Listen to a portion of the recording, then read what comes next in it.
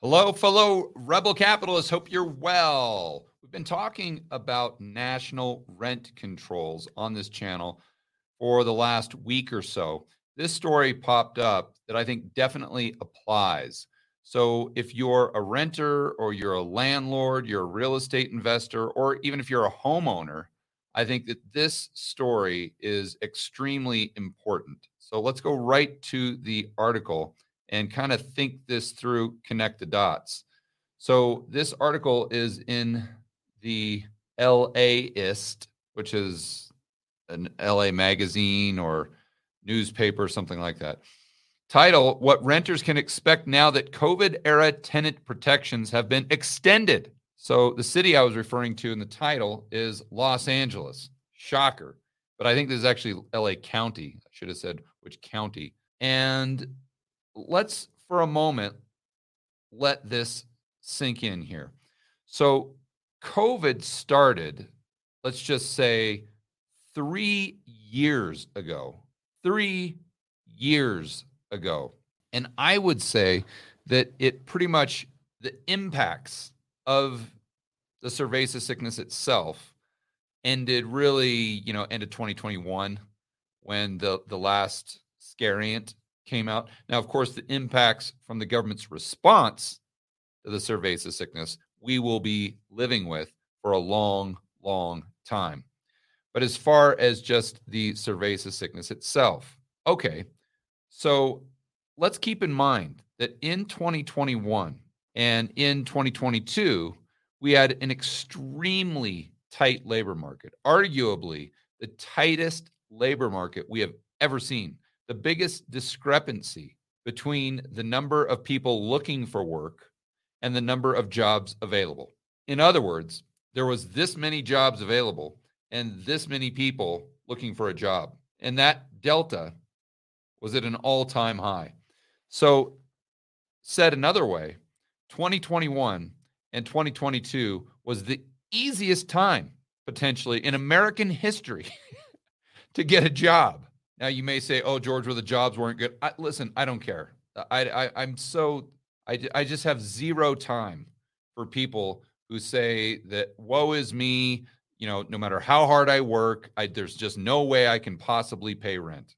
I think that's just utter nonsense. And just it's a complete loser mentality. And so going into the article here, because it's not just the fact that they're extending this eviction moratorium or these renter protections, if you will. It's what type of message this is sending. Let's read this article and you'll understand what I'm talking about here. Ever since the onset of the cerveza sickness, it's been hard for some folks across Los Angeles to pay rent every month. Okay, does that mean that we need the government? So basically what you're saying there. Now let's exclude the fact that the government came in and didn't allow people to go to work. So that's a completely separate topic. Should they be compensated for that? I think there's an argument. Should the businesses be compensated that the government forced to close? I think there's an argument. There's definitely a debate there. But should we allow them not to pay rent? I mean, I think that's, and then taking it a step further, should we allow them to not have to pay rent 3 years later? So here's another layer to this insanity. If they've just extended this, right, meaning that they just made this decision like a week ago or something, and they extended it another 3 months, something like that, what is going to change between now and 3 months from now to where they will then say, okay, well, now you've had plenty of time to pay your rent, and we're going to have to give you some tough love and take away these benefits? I mean, no. Why would they do that? If they're not going to do it now, 3 years later, then why would they do it in 3 months? So I think that's a big part of this whole story, something that we need to think through. But let's go back to what I was saying initially here. It's been hard, and I'm reading from the article. It's been hard for some folks across LA County to pay rent. Again, so now what we're doing, the metric that we're using as to whether or not we should make people pay rent Is it hard for them? If it's hard for them, well, then obviously they shouldn't have to pay rent. And so why would you just stop at rent? Like, why wouldn't we have a repo moratorium on cars? I mean, hey, if it's hard for you to make your car payment, then obviously you shouldn't have to make it. And what else? It's hard to go to the gym. So what should we do about that? Should we just exercise for people? Should we have the government hire people to exercise for people that are too lazy to exercise because it's hard? And I mean, that may sound ridiculous, but go back 4 years and this would have sounded just as ridiculous. But yet here we are. So number one, if it's not going to stop now, when is it ever going to stop? And number two, are we just going to pay for everyone that says it's hard for them to make a payment for anything? And see, the main problem here, and this is going back to the cost benefit analysis that we should have been doing if this was really about health and science and all those things that they said it was. The cost benefit here is, okay, well, if you give people free money and if you allow them not to pay their rent, then they build their life around these subsidies. And it gets to the point where you can never take away the subsidy. And I think that's pretty much where LA is right now. And unfortunately, I think that it's definitely the direction the federal government is going. Now, there's state governments that are not going down this path, thank goodness. But the federal government definitely is leaning in this direction, to say the least. So back in 2020, the city of LA put into place some provisions to protect renters from eviction in case of non-payment due to cerveza sickness distress. And how they define that? Well, you just say that you're distressed. So why would anyone not say they're distressed? I mean, it's just so stupid. This is stupidity at the level of having to wear a mask on a plane. And I experienced this, because I've been traveling so much. And you just sit there and you're like, okay, a paper mask, which is arguably worthless, in a plane where they've got all of the air that's being filtered. Okay. Then what you're doing is you're allowing people to just take it off when they drink and eat, as if the cerveza sickness somehow takes a time out as long as you're eating. And then so you sit there and you're looking around all these people. Half of them are wearing, half of them aren't, half of them, and they're wearing masks that are arguably worthless. And then you realize that the only reason that we're doing this is because we're allowing ourselves to be part of someone else's delusion. And that person or entity, people that are living in this delusionary world that doesn't exist, they're the ones that, for whatever reason, are making the rules. And see, this is what we have to push back against, right? And this article is, I think, another example of that level of insanity. Just like the masks on the plane, but yet you can take them off when you drink, and you can take them off when you eat, and then it makes no sense whatsoever. But yet people go along with everyone on that plane, including the workers, know that this is stupid, that this is ridiculous. But yet they all just go along with it. They all just allow themselves to be part of some whack job, or using the entity or the people that have some sort of ulterior motive. Because obviously they're not following any type of science, no protocol. This isn't about health. So there's some sort of ulterior motive where the entity that's making the rules is trying to achieve some sort of objective. And the people that are playing the game all know that it's ridiculous, but yet they do it anyway. And it's the same thing that we're doing here, or they are doing in Los Angeles with this rent stuff. You just have to wonder when society just says, no. The emperor obviously has no clothes. Wearing a mask in a plane when no one's wearing it because they're eating, that's stupid.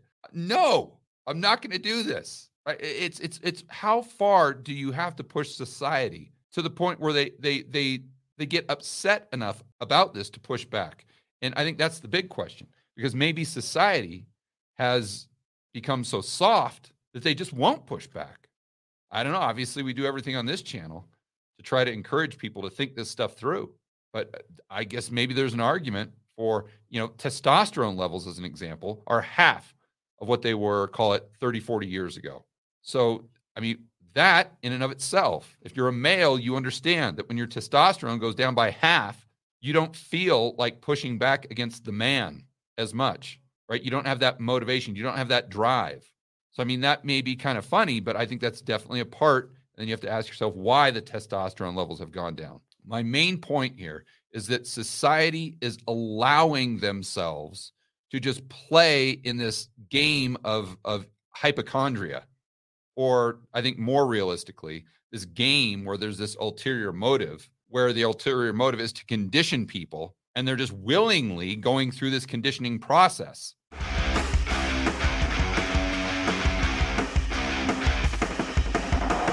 Hey guys, I want to remind you to check out Rebel Capitalist Pro. This is the incredible online investment forum that I have with investment experts Lynn Alden and Chris McIntosh. It includes professionals such as Patrick Ceresna from Macro Voices. He specializes in options. Tony Greer, commodity trading.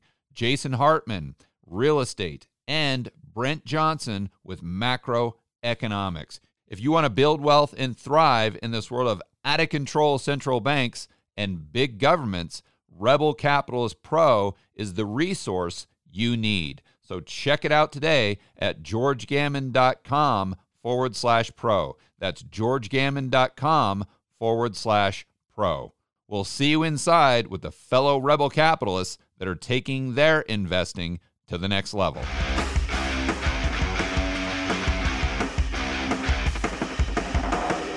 Getting back to the article. In recent months, city and county officials have wrestled with the decision of when to finally end these protections. And you know darn well there's not one cost-benefit analysis that includes people becoming dependent on these subsidies. After a back and forth, the date was set for January 31st. That meant that starting the week of February 1st, tenants would have to pay their full rent, or face eviction. Heaven forbid.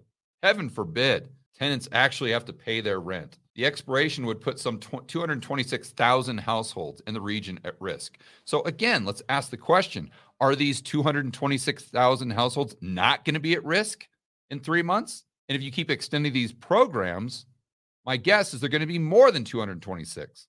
So if there's 226 now, and that's the reason you extend it, then if there's 230 in 3 months, you're not going to extend it again? I mean, this is like the debt ceiling, for heaven's sakes. So just 1 week before the deadline, the LA Board of Supervisors agreed Tuesday to extend rent protections for an additional 2 months.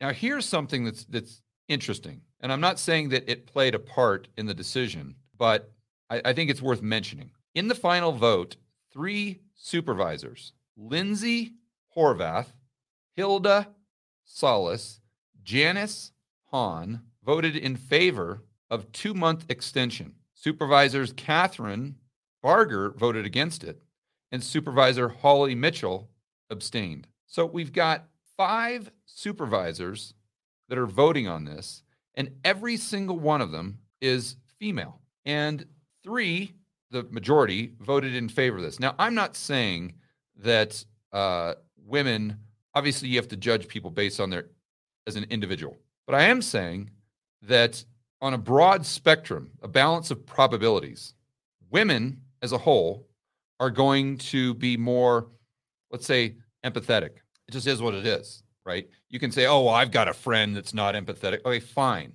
right? Or that's that one person, and that's why we should judge people as individuals. But as a whole, generally speaking, women are more empathetic than men. So if you got 5 gals here doing this, and assuming they could lean a little more empathetic usually, and you say, well, George, one of them voted against it. Yeah, but it's been in place for 3 years because of these 5 women. 3 years. I mean, come on. So I think that's, the more, my buddy Rollo talks about this all the time. So does Rich Cooper. But I do think it's interesting, and it's something we should allocate mental bandwidth to, is if we have more and more women in government positions, I'm not saying that's bad. Not what I'm saying at all. I'm saying it'll be different. It'll be different. And if you believe that's the direction we are headed, I think you should ask yourself how that changes things over the long run. And maybe should I adjust my portfolio accordingly? Moving on. The board is pledged to provide more relief to local landlords who have protested. More relief. So let's, we're going back to mask insanity world here just for a moment. So what they're doing is they're saying, okay, the renters don't have to pay rent, but we'll just go ahead and pay the renters' rent to the landlords, and we'll just say that that's at the expense of the taxpayer. And this probably won't cause any economic distortions long run that we'll ever have to worry about. I mean, can we at least get some women in here that understand economics, for heaven's sakes, just or that even understand a cost-benefit analysis? Men, women, boys, children, anyone. I would take a 10-year-old that understood a cost-benefit analysis over any one of these adults. I mean, and it's just like, again, going back to that plane example. Like you could ask a 10-year-old if wearing a mask half the time on a plane is going to do anything, and they say, no, of course not. But yet we've got adults saying that this is what we need to do. It's we've moved into this world where children, you always say that you respect your elders and that they're very wise and you can learn from people that have more life experience. Not anymore. Not anymore. Now it's the complete opposite. The younger you are, in fact, it's obviously I'm exaggerating here, guys, but you see what I'm saying. It's like almost the younger you are, the more common sense you have, because you haven't been brainwashed by the schools and the political insanity that seems to be popular and whatever entities are pushing this narrative. You haven't been jaded. You haven't been brainwashed.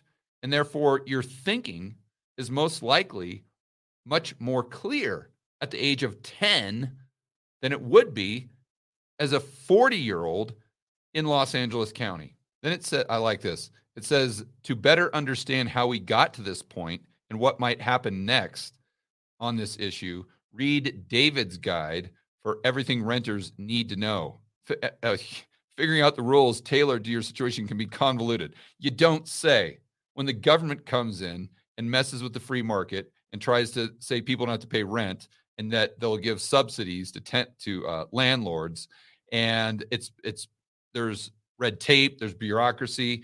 I can see how that would be convoluted, to say the least, which is another problem, that in addition to the massive bureaucracy that they have in California, let's just add another layer to that. And now that we added, and where does that end? Right? It ends with a collapse of government and a collapse of society, which is obviously where California is going and where the federal government is trying to take us. That's really the bottom line here. How ironic is this? More news, parentheses, after you stop hitting the snooze button. Isn't that ironic that their readers are so lazy that not only are they not having to pay, not only are they not paying rent, but they understand their target demographics so well that they just assume that they hit the snooze button over and over and over again, because they're just they're just that inept, or they're just that irresponsible, or just that flat out lazy. Wow, that says a lot right there. That probably sums up the whole article. And all of Los Angeles, for that matter, and California. All right, there you go. So main takeaway here, guys, is if you don't want to pay rent ever again in your life, just simply move to California. And just let us know how that goes. As always, make sure that you're standing up for freedom, liberty, free market, capitalism. We'll see you on the next video.